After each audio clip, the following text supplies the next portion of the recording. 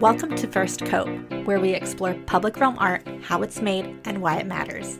I'm your host, Stephanie Etche, an artist and entrepreneur based in Brooklyn, New York. I run Distill Creative, where I curate and produce site-specific art projects for real estate developers.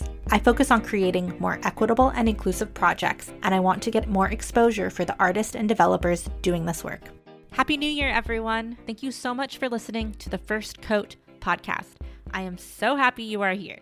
I have a very special bonus episode for you this week to finish off season 1. As you may know, I started working on this podcast in March of 2020 when I was stuck at home and, well, I'm still social distancing and staying at home, but I have released 12 episodes of the First Coat podcast, and this will be number 13. If you haven't listened to episodes 1 through 12, please go check them out. I interviewed some amazing mural artists, and we discuss everything from how to use parachute cloth to how to make a creative brief for a client. I'll be releasing season 2 of the First Coat podcast in about a month.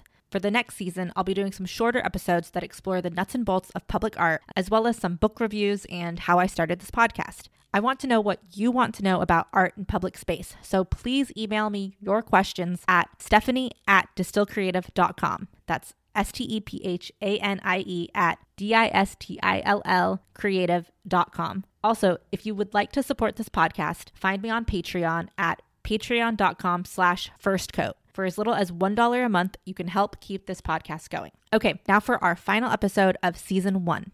This week on First Coat, we have Jordana Vasquez. Jordana and I met at a placemaking conference a few years ago, and we've stayed in touch ever since. Jordana studied architecture and has worked in design, art, community development, and sustainability. She recently co-founded Women of Color Collective in Sustainability, WOCSUS, which facilitates strategic exchanges between Black, Indigenous, people of color, sustainability pioneers, climate justice organizers, and advocacy groups to fight inequity and address climate change. On this episode, we talk about how she and her co-founder started WOCSUS, her experience leading a grassroots public art project, her project Urban On Site, and what it's like to be the only woman of color in the room, which I also could relate to, having the same experiences. We brainstorm business development for both Distill Creative and WOCSUS and how we're creating our own directories. Jordana also shares how to use a personal project to connect with changemakers and artists around the world, thoughts on the role of public art, how to collaborate with sustainability organizations, and tips for career development. Please note, this interview was recorded in July of 2020. Here's our conversation. Thank you so much for being on First Coat. I'm really excited to chat with you today. Can you tell us a little bit about who you are and what you do? Thank you for having me. It's good to be here. So what I do, that's a heavy loaded question because I've been able to wear a lot of different hats throughout my professional journey. So like maybe instead of like saying the title right away and saying my professional current position, I can tell you a little bit about like the words that describe me and then we'll take it from there. I am a curious person. I always try to find connections between people and places and spaces. And you know this, like we connected over placemaking. So I try to always find a way of connecting my background in architecture with the work that I currently do in sustainability and just asking questions. I think that's what's been like one constant in my professional journey. The second thing I would mention, I am a social connector. I am not an extroverted person by any means. I'm sociable, but I do enjoy building relationships and building genuine relationships. And I'll talk a little bit about how that got into play with WOCSUS. Third thing that I can think of would be change maker / social impact agent. And I would say like this one can get a little bit technical. Like I am trained as an architect. I went to architecture school at Pratt Institute. I graduated a couple of years ago. Not to give away any age, but it was 2014. And since then worked in different capacities, worked in architecture firms, interior design build. Found my way navigating the construction architecture side of things and social impact with economic development and worked with Hurricane Sandy. I think at the time you and I met, I was probably working at one of these organizations. Mm-hmm. So from that work, I eventually had an opportunity to go more into sustainability, energy efficient specifically, using the skills from an architecture and construction, but also like the technical part of it and implement it to new construction. So high performance buildings, working with programs like LEED and NYSERD and Enterprise Green Communities, actually having had a seat with the designers and the architects that were working on these projects and making sure that their buildings were like the most high efficient and sustainable building that they can build. That's in a nutshell, a little bit of everything that I would say would be on my resume. There's like a bunch of other things that are not there, but hopefully like a little splash of creativity in all of those. That would be a constant. Can you tell us about your Heart of the Maker project? So that was a project for my venture, Urban Insight. So Handsome the Maker was a little bit of context. This was part of Stoops. So Stoops in Brooklyn, it's a yearly gathering of artists. The initiative is led by an artist by the name Kendra Roth. She is a phenomenal artist. I believe she's a dancer amongst like many other things in the visual arts world. And she had this idea that she wanted to bring public art to Bed-Stuy. And she wanted to have the artists be from Bed-Stuy or have lived in Bed-Stuy, had a connection to the community. And it was an array of, dancers. There's a little bit of like performance, spoken words, and visual arts. So I was living in Bed-Stuy at the time, or just recently moved. I can't remember exactly a year. I submitted a pitch for doing a mural with mosaics called The Hands of the Maker. It was part of my work with Urban Insight, which is a platform for work with content and photography for sustainable business. So that was and Urban Insight is like my creative outlet, like my excuse to meet artists and my excuse to learn about them. For this particular project, I wanted to map out Brooklyn. And so I was running around the whole city finding maps where I could find them, like the subway, old magazines, like you name it. Found recycled materials from different companies who were selling tiles. So you imagine me in the city, like next to Home Depot with a bunch of tile pieces that Porcelanosa or Home Depot didn't want. I put them all together, I mapped it out.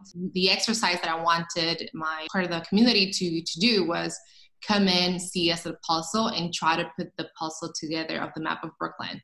And the interesting part of that was to see like what kind of conversations were going to take place. Were people just going to be fixated in the idea of making the map, or were they going to be talking about like, oh, I lived in this neighborhood, or my family's from here? Which was eventually what happened. Like people were talking about like, yeah, like I grew up in East Flatbush and I know for sure that this part goes here. So it was fun. I mean, I had a great time. I've not done anything like that ever since, but the initiative still happens. Like every year, if you look up Stoops, Brooklyn, there are going to be a lot of interesting public art happening. That's awesome. I remember you talking about that project. It's like a casual but also complicated approach, right, to public art, because anytime you engage with the public, it becomes more complicated. But if you didn't do that, then it wouldn't really be as, I think, maybe impactful. I think it was interesting to see like how the public was going to react, because I think we all had an idea of like, this is probably what's going to happen. But if you just let the art be, or like the pieces be, and see how people, start either configuring the pieces or interpreting their understanding of what they were looking at, it was completely different from the idea that you had at the beginning. So I noticed that with the dances or the spoken words, and people's reactions were really, really diverse, I would say. Where are you living now? Did you move since then, or? So this is 2017. I moved across Brooklyn. So I lived in Dimmons Park, and from Dimmons I moved to Park Slope, and from Park Slope I moved to Hoboken. So I'm in New Jersey now. I'm in Hoboken. Wow. Okay. That's why I don't see you that often. I'm just kidding. It's been interesting, because I was the first person who said, I'll never move back to New Jersey. And here I am, trying to convince friends to come over for lunch or dinner. It's a beautiful place. I love it. So it's hard for me to go back to Brooklyn and come back at night, the whole story, but I would do it. How has your relationship changed with pre-COVID commuting into the city, and then now that you don't have to? It's weird. I mean, just like in Brooklyn, I had everything that I needed within a mile. Like I had the stores and entertainment and the park. For COVID, we've been in a bubble ever since March. Like I had to leave the house because I had to take care of family members that were hospitalized. So I had to go back to the city all the time. But my partner, who was working in the city, he had to stay here for 4 months. For me, I did everything from from being the only single person inside the bus at 7 a.m. to go to the city and trying not to breathe and move, to taking cabs, to walking and taking the subway. It was, it's scary, the whole commute and the whole navigating the city. The city, if you go, I don't know how it is now because I haven't been in for the last few weeks. At the beginning of April, it was ghost town. Everyone in Wall Street, because I was there, nobody was there. you only saw like the black and brown folks working, but like there was for all the Wall Street people, they were in there. Yeah, I just happened to be at Bryant Park today actually, and it was really weird because there were still people, but it wasn't how it normally is, you know. Right. But it's just super bizarre. That was the second time I've been in Manhattan since March. And it makes me sad, but it's also, I don't know, it's depressing thinking about all the lives that have been lost and the things that could have been avoided. But on the other hand, like forcing people to utilize public spaces for their daily needs is kind of interesting. Like you can't go inside anywhere. Right. So you have to like have a meeting in the park or whatever. I saw that happen with the initiatives from the parklets in Midtown. Mm-hmm. How like had that became an idea of, let's experiment with this open space here and see what happens. And now they're using that template or that model across the whole city for restaurants. And like that's such an interesting thing. So you never thought that was going to be like the normal that we're living now. Totally. I think though it's like, and I'm curious about your perspective on this, but it's like everything that I love about public space is now like my worst nightmare because it's in a pandemic, right? So it's like, great, all the restaurants can be out on the street or in these really cute parklets, but should we really be serving people right now? And then, this like encouraging gathering, even though we shouldn't be, it's just very confusing. I think, it's fortunate and unfortunate that like the situation that we're here now, because I've been in places where I had the option to dine in. And I immediately, I think it twice. Like I think about how close am I going to be to the table next to me, or like how's the air going to transfer between us? And I felt through experience a little bit more at ease with the restaurants that had an open space, either in the back or the front. So I'm a little bit grateful that we're getting creative with like how are we, socially distancing in like recreational activities and things like that. I find it very interesting how folks are doing in parks and how I keep seeing photos of like either doing circles like in the ground to like state that this is the physical distance that we need from each other, or like how nature itself has served kind of a barrier between spaces and people are just getting, excited and creative about doing this.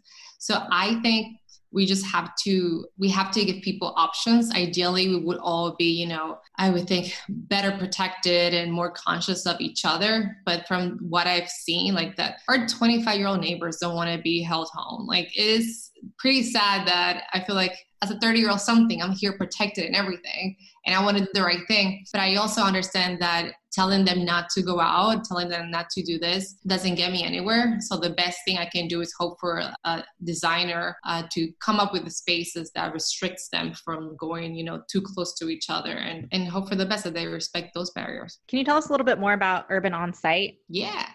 Urban On-Site came about, I would say 2015, summer 2015 was right when I started LISC. And it was like during the period where I was transitioning from architecture and wanted to do something more impactful.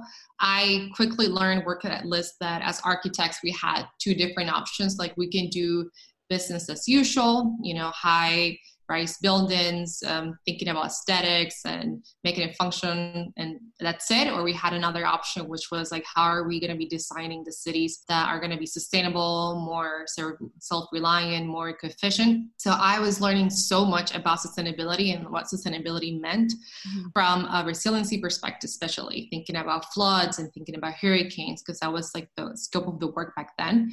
And I just needed a place where I could not only brainstorm, but also learn and share that knowledge. But I'm also an architect, so I had to like make it creative and make it fun.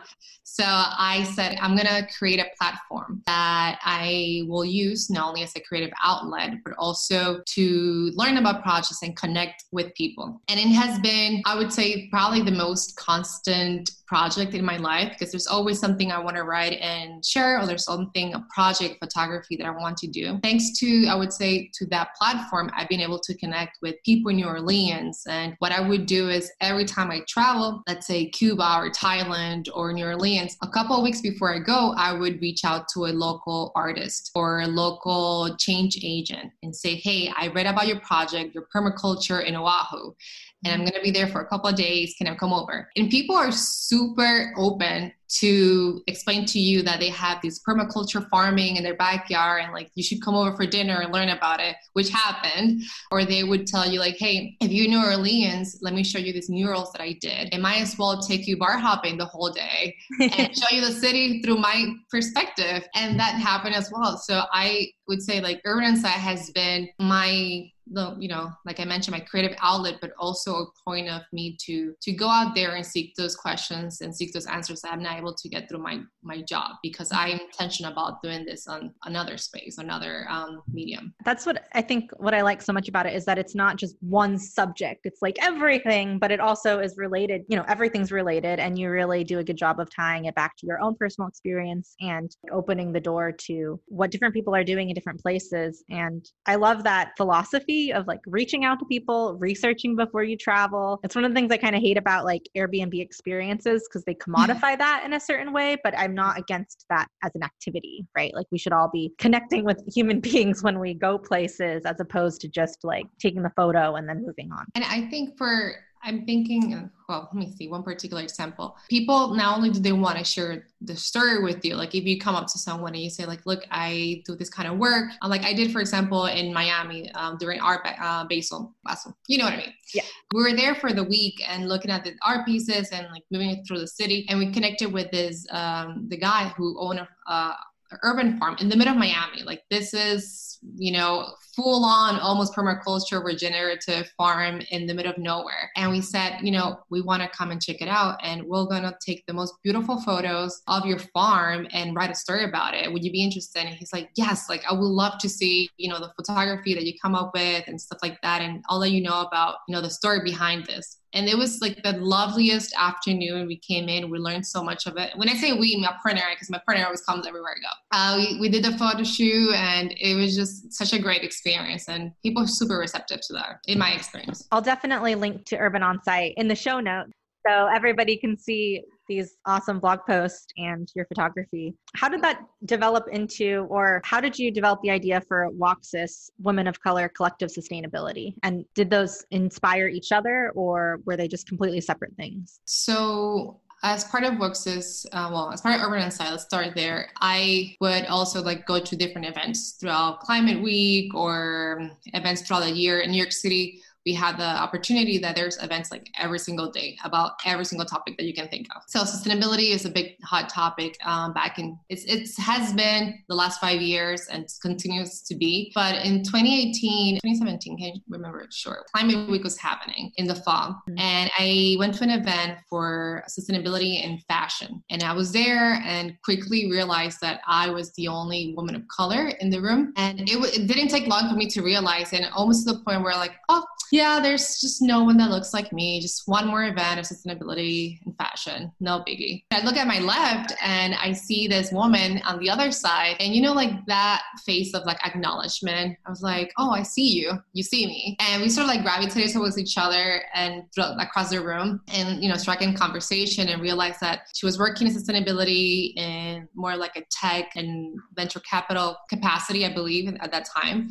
A little bit of policy. And I was working at that time in more of a green technical design and building. So we decided, to share contact information and keep each other updated of similar events. So we did that. For the following year, we would email each other and say, hey, there's this gathering happening, or there's an interesting project taking place. You should look into it. You should apply. And a year into it, we decided, we were having drinks at Pier 17. I remember this. It's July 2019. And we're like, this is great that we're going to all these events and we're accessing all these like different resources, but we should open the door for other women to also join us and to, point out that there's great talent over there, like out there. But maybe they don't know of each other. There's not enough community around like some of the things that we want to do. And leadership, we looked up and we talked about lack of mentorship. We talked about a series of microaggressions. We talked about similar experiences in the environmental work and talked about a lack of women of color at the leadership status too, on the board, executive suite, you name it. So we said, you know what, we're going to start a community. We're going to start a group, a collective, let it be. and let's have a meetup. Let's have a happy hour. I think you were there for that one. Let's have a happy hour and see what happens, see if there's any interest in, like, probably going to be 4 women who are going to be interested in this kind of event. And like, lo and behold, we had the first meetup and we sold out. So we cannot even go back to that bar because like we reached maximum capacity. But that was an indicator that there was an appetite in New York City and even outside of New York City for a community where women of color with, experiences in sustainability could collaborate, find resources, find jobs, mentorship, and just really find other like-minded individuals. So this was, the beginning of it. And it has grown to be something much more bigger and like beautiful than we anticipated, I can say. How have you been funding it? Has this just been all labor of love so far? So I would say a mix of those. We had our initial capital put in, but we've been able to do a few events here and there. Like, we typically don't charge much. I think a lot of us don't do it for a lot of us, just 2 of us. We don't do it for like, okay, we need to make a profit. At least in the beginning, we didn't want to make it, that way. So a lot of our events have been or are still going to be free of charge. We eventually want to move into the point where we do get to pay the people that come and speak at our events. We want to be able to pay some of our volunteers, eventually hire an intern. So we've been applying to a lot of different grants. We've been lucky enough to receive funds for our latest event, which was the grant. So we're going to be granting 10 women with like $300 for, whatever basic needs. So those have been, I would say, a couple of different things or different approaches to capital that we had. Eventually, we want to move into more of a tech-enabled platform where it could be something that you can navigate on your phone or your computer to find all things WOXes, from a map showing all the green projects out there led by women of color to all the job opportunities presented to women of color, ways to engage. So that's eventually going to require funding. And I think love can get you to a certain point, but eventually you want to be able to either fundraise or, we've been working really hard on grant admissions. So hopefully one of them will pan out. And next time you and I talk, it's going to be like, yeah, we won that one. That's interesting because that similarly, but in a different vein, but I do think they're related. Basically how I envision growing Distill Creative, having it be more of a tech platform where like using overlays of Google Maps and different things. So I could have basically a directory of art in public spaces or in the public realm, and also have like budget and background of the artist and all of that, and then highlight Black, Indigenous, people of color. One question I have actually is, so I'm currently, I may or may not edit this out, but I'm working on your directory, and other directories have inspired me to want to do a directory of artists. Yeah. Specifically artists who work in public spaces, which, as you know, could potentially be any artist, but definitely are specific artists who are already doing that type of work. But it is such a closed environment. Like, it's hard to get in, I would say, particularly for like commissioned work by developers, which is what I'm specializing in right now. So I'm debating what it would be. Like, should it be BIPOC? Should it be women of color? Should it be women and BIPOC? Or do you have any thoughts on that as far as like what might be more needed? Because I don't want it to I want it to be helpful. And if it's not helpful, then it's not necessary. Right? I recently came across, through my partner, of an initiative venture that they had an idea for a startup that they would connect artists with artists with commercial buildings. Mm-hmm. So the artists would work on the piece, commercial building, property management would like have a way to access to them. So like a directory. I can link with you later for a little more info because myself, I don't know all the details, but for your particular project, I would think it'll be more interesting to have it for like BIPOC. So Black, Indigenous, people of color. Mm-hmm. Just because there's such a wealth of knowledge there and you can go so many different ways. If you wanted to really specialize in Indigenous art, there's so much resources out there. If you wanted to specialize in like Latinx or Black, I think having the BIPOC allows you an umbrella that you can explore depending on, like maybe one year you want to explore this or one theme could lead you to a certain kind of artist and another theme can lead you to a different kind of artist. So I would go that way.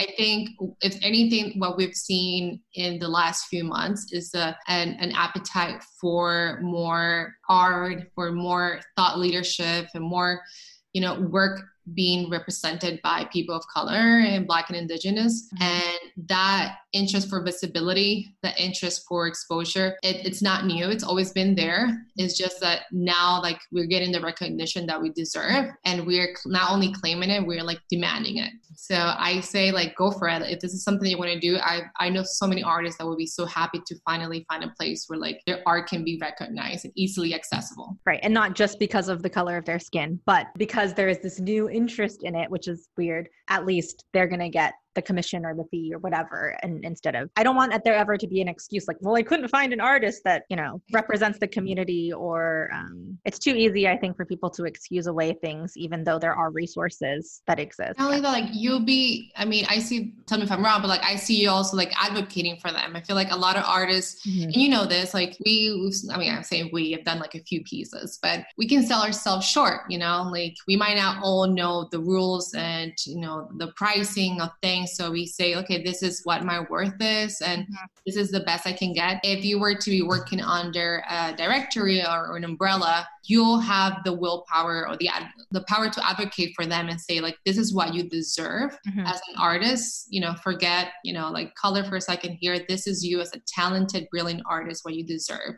And not only you're here because your voice matters, representation matters, but your talent needs to be recognized and paid fairly. So I think that would be like a very crucial part of it, that the fact that you're getting paid what you deserve.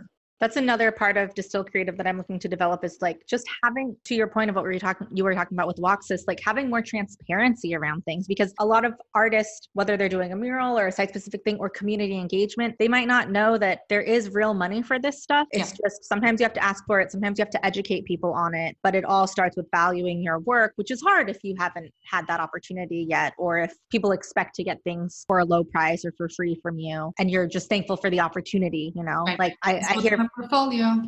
Right. Yeah. I've heard from a lot of the interviews I've done from mural artists. They're like, don't ever do a mural for free. But also my first mural I did for free. You know, it's like this weird like thing. Community is everything. Bouncing ideas from each other is everything. So go for it. Are you an artist? Submit your portfolio at distillcreative.com/artist. You'll get on our Distill directory, our artist database, and be considered for upcoming art commissions.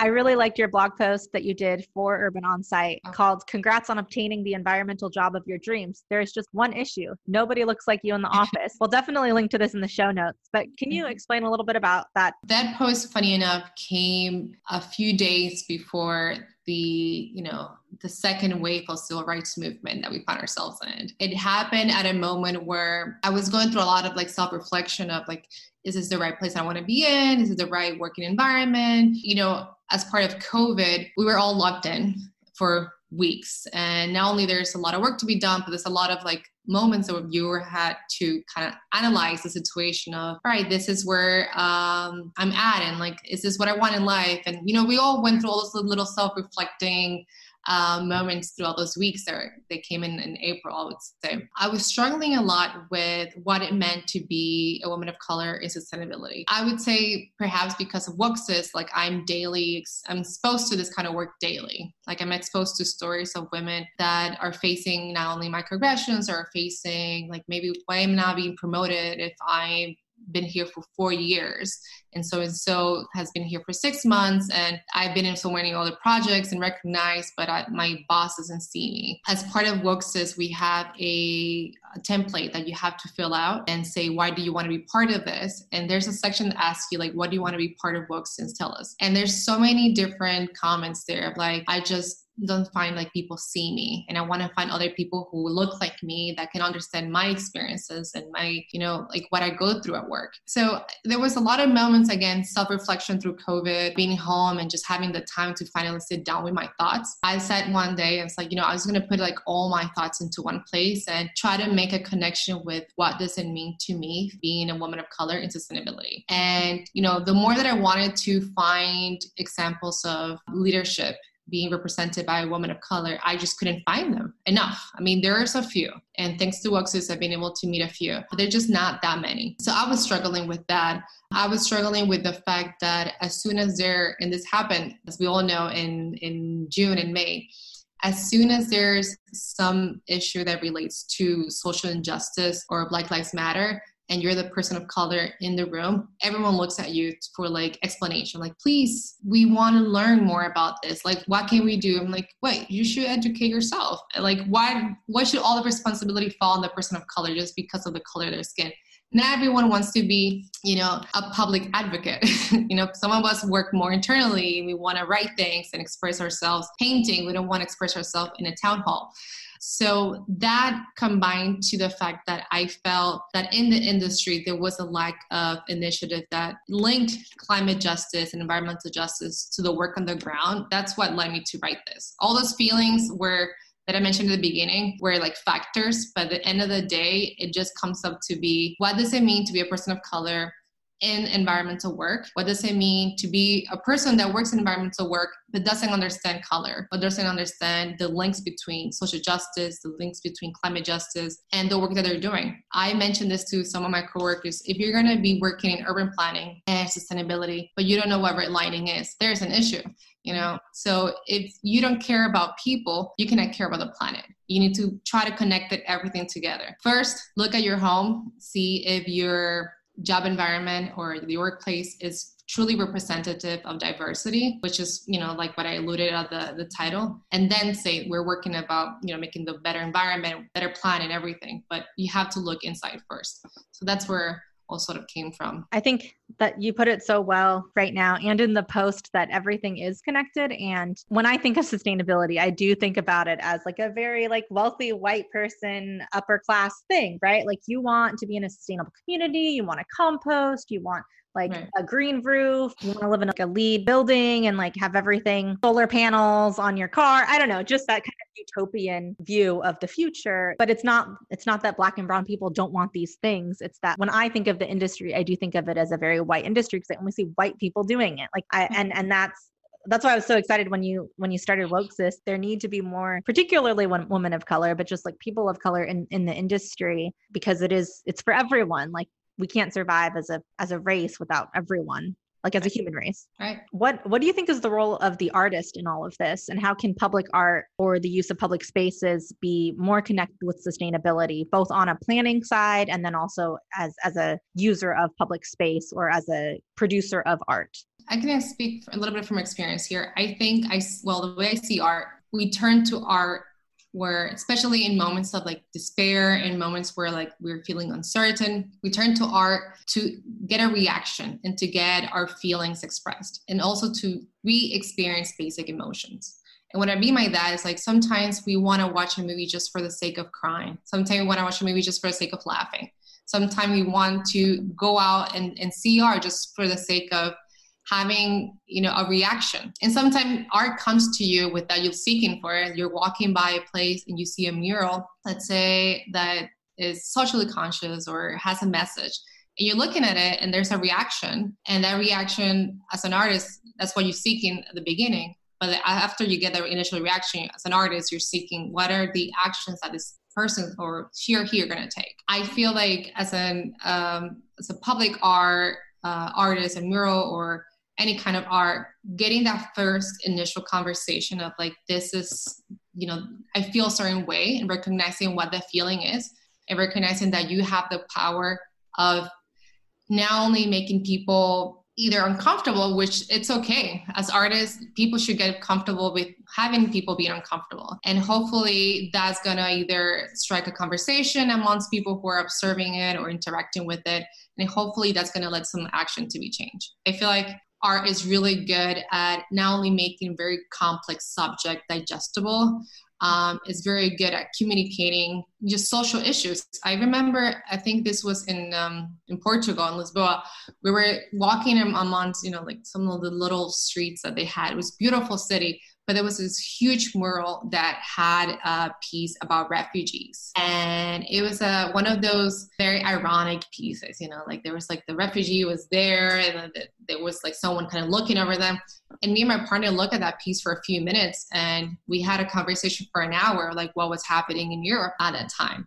And I imagine the artist like looking down and say like, this is the kind of things that I want. I want people to have conversations about what I'm trying to express here, and hopefully go back home and make a better choice about whatever it is that's bothering them.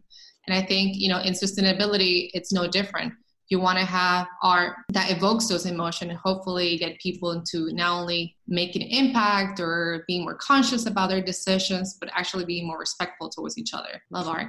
I can talk about this forever. So, what tips do you have for an artist who wants to collaborate specifically with sustainability organizations? I think as an artist, first, I would identify what part of sustainability they want to work with. So there's so many different routes that you can take. You can say, I'm really interested in agriculture, or I'm really interested in energy efficiency or sustainable fashion, and find one or two or three that really call to them, and find how you can use your superpowers. You know, if that be doing public art and talking about how to make this, I mentioned this before, some of the messages are just more digestible. Or let's say I've seen great films, you know, talking about sustainability. I even seen theater shows, like small skits about like how climate change affects, you know, folks in New York City.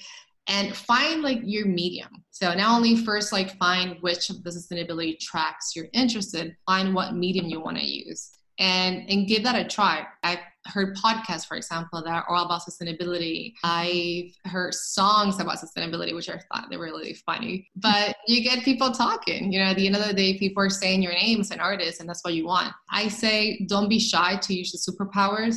I've seen artists being multi-talented in like different facets of different ways to express themselves, and see what organizations out there that are, you know, speak to their values or speak to their interests really need them. More than ever, I think we're in a place where we need to connect with each other, because we're all, most of us, not all of them, are socially distanced. If you can really find a way of plugging art and sustainability that way, hey, you won the jackpot. Can you tell us about the Voxus directory and how someone might apply to be on it? The directory that we have, we call it the database, came about this idea of like, how do we have all the women or the members of our of Voxus, you know, in one place where we can easily identify them. Not only know their names, but also know their experience, also know where they're working at, or where they want to be working at.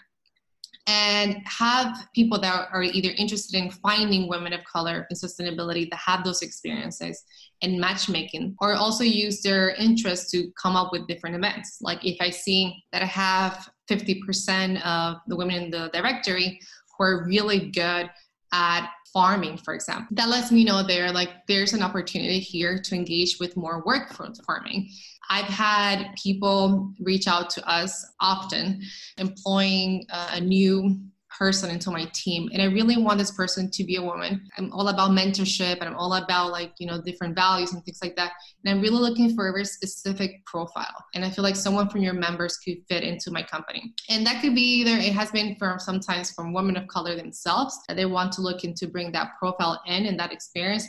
And sometimes it hasn't. It was a little bit difficult to say, okay, Joanna, let's say, I know a bunch of people that I can connect you with. Let's go one by one. So we say, what about we just bring everyone in-house, one database that people who are seeking to engage a woman of color in sustainability for either a podcast, let's say, or for a speaking gig or short-term contract or full-time position can find them. And also for women who are looking for similar full-time or contract, they can go there with their experience and boom, we can do the matchmaking. It has been quite useful. Hopefully, where we move towards more of a tech-enabled platform, it will be more user-friendly, where people are just going to instantly, hopefully, match. Is it up yet? Can anyone access it? So the way it works right now, we are able to see who submits their profile. And if someone contacts us for, let's say, a particular profile looking for someone who works in public art murals,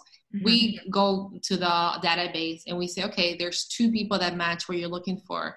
I'm going to send them an email, reach out. But it's not it's not a public directory where other people can automatically see yet. It's just right now, it's a very simple Excel spreadsheet on Google. So it's not as refined as we want it to. Once we have a little bit more, I would say, work on the back end, it's a little bit more techy.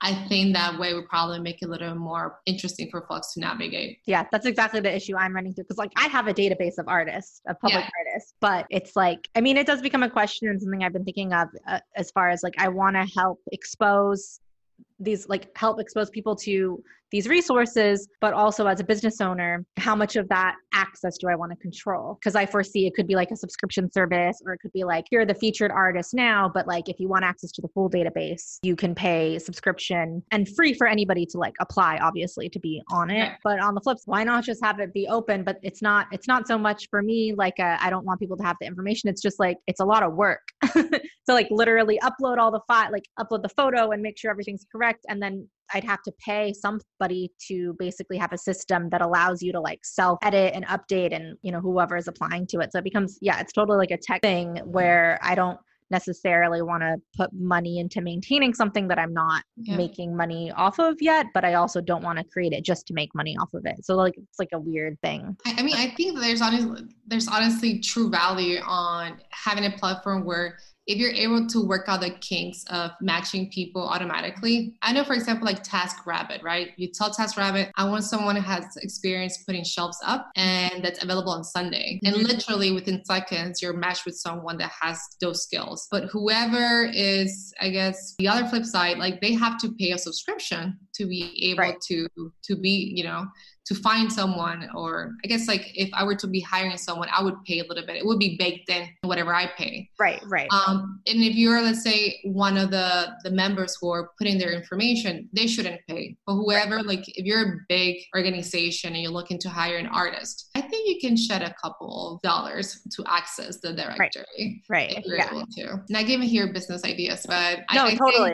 There's value to be added to your time to put, you know, a profile of someone up there. Definitely. And it seems like it's working out for you with the WokeSys directory, that people come to you anyway for these questions. And now you have this thing and you can really just lift people up because they've submitted to it, right? What advice would you give to someone who wants to pursue a career similar to yours? I would say that they shouldn't think about whatever their initial profession is. And I mean initial by like whatever you went to school whatever you went to school for as something that's going to be linear and constant. I went to school for architecture, and every single summer for 4 years, I tried a different internship. So the first internship I did was working for an art gallery, and I got to work with artists who were putting art displays throughout art. But I got to work with artists that were doing really cool work and artists that were also architects. The summer after that, I wanted to do something more impact driven. So I worked for another company, not an artist this time, but working with families that were looking to build their homes, you know, put equity there. And it was a lot of fun. Like there was complete different side of architecture that I didn't even know existed. And the third year is similar thing. So by the time I ended my bachelor, I had friends who said, you know, I had 4 solid summers working at this internship. And I'm just going to go back to them when I graduate. And I went up to them, well, I'm going to travel. I'm going to try to find, you know, inspiration somewhere else. And I'm going to make a decision which of the 4 different areas that I explored I want to go in. I would say the best advice I can give anyone would be to explore not only fields within, you know, sustainability or architecture or policy, but really try to meet people who do different things with your same degree or your same experience and see like what took them there. In my case, the best thing I can say is you don't have to be a subject matter expert at everything, but you have to be an expert at asking the right questions. So I think curiosity will lead you way further than a very limited set of skills. And that has been proven, you know, to work for me. I've been wearing different professional hats the last 5-6 years for that same reason, just asking, how can I be part of this? Do you need an extra hand in this project? Who is this affecting? Why is this affecting these people? Like, how can we? And it was just a constant of asking questions until the people were just like, okay, let me just give a role in this because you seem to be really interested. So yeah, again, don't be a subject matter everything. We don't need more of them. Just be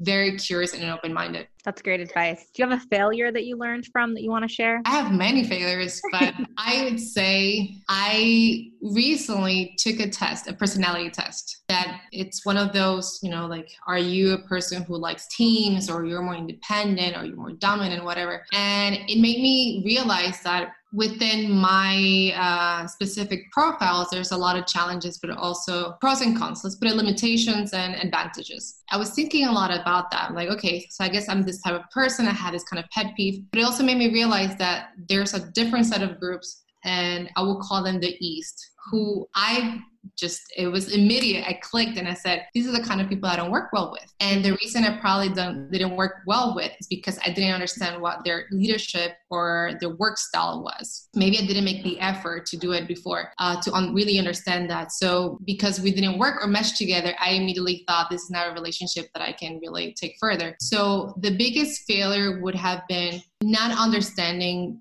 different leadership styles and recognizing that we all react to different things different ways. We all react to conflict differently. And that we also need, as different personality, different kinds of affirmation or validation. So I think if I were to, retake that test, or going back to your previous question of what advice do you have, I will also add there that you should be able to, once you're working in a new environment or even with your partners and friends, try to understand what their leadership style is.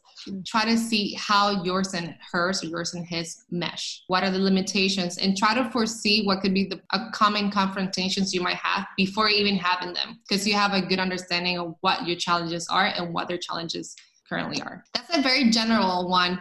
But trust me, when I understood that, like these are the challenges that I have and these are the challenges X, Y people have, it really made a difference for me. It's like, oh, this is why that didn't work. That conversation went the wrong way, or et cetera, et cetera. So yeah. That's great advice too for even people who do contract work or artists who work with different types of clients. It's hard to know how someone's going to react to something, but if you have a sense of what their leadership style might be, you can anticipate what issues might come up and then be more prepared.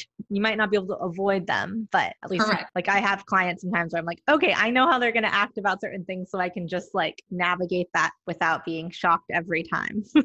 I know, you become so sort of like was that another synonym for medium? Someone that can predict certain things, It's like, oh wow, you're in my head already, even before I thought of that. Yeah. This podcast is sponsored by JPG Legal. File your trademark application with an experienced trademark attorney. They have flat fee services, so there are no surprises. You have no excuse not to register your trademark. Just go to jpglegal.com. Full disclosure, JPG Legal is run by my husband. When we first met, he had a solo practice, and now he has 5 employees. Everyone's safely working from home right now, so I miss seeing them in person. If you need a trademark, go to jpglegal.com.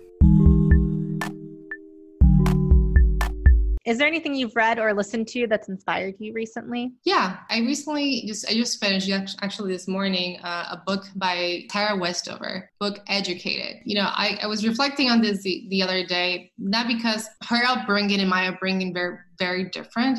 She grew up in Idaho in a Mormon family, like very conservative and very limited of opinions and things like that. But, she eventually gets out of her way to earn an education and travels abroad and becomes this whole different person than what she expected to be. Mm-hmm. So I reflected a little bit about my own upbringing. I grew up in Dominican Republic. I don't know if a lot of people know that, but I was in Dominican Republic until I was shy of 20. So I came here as an adult, and a lot of what I consider myself like my core memories now and core center of like who I am as a person, what my beliefs are and my values and things like that, I can honestly say that they probably have been defined the last 10 years. A lot of it having to do with being exposed to different opinions than my own and a lot of different cultural values. And it's just something very rich in being in a place like New York City where everyone's almost like different than you. Everyone has a different experience than you. And it adds so much more to like your own critical thinking and how you see the world and how you experience and how you navigate that.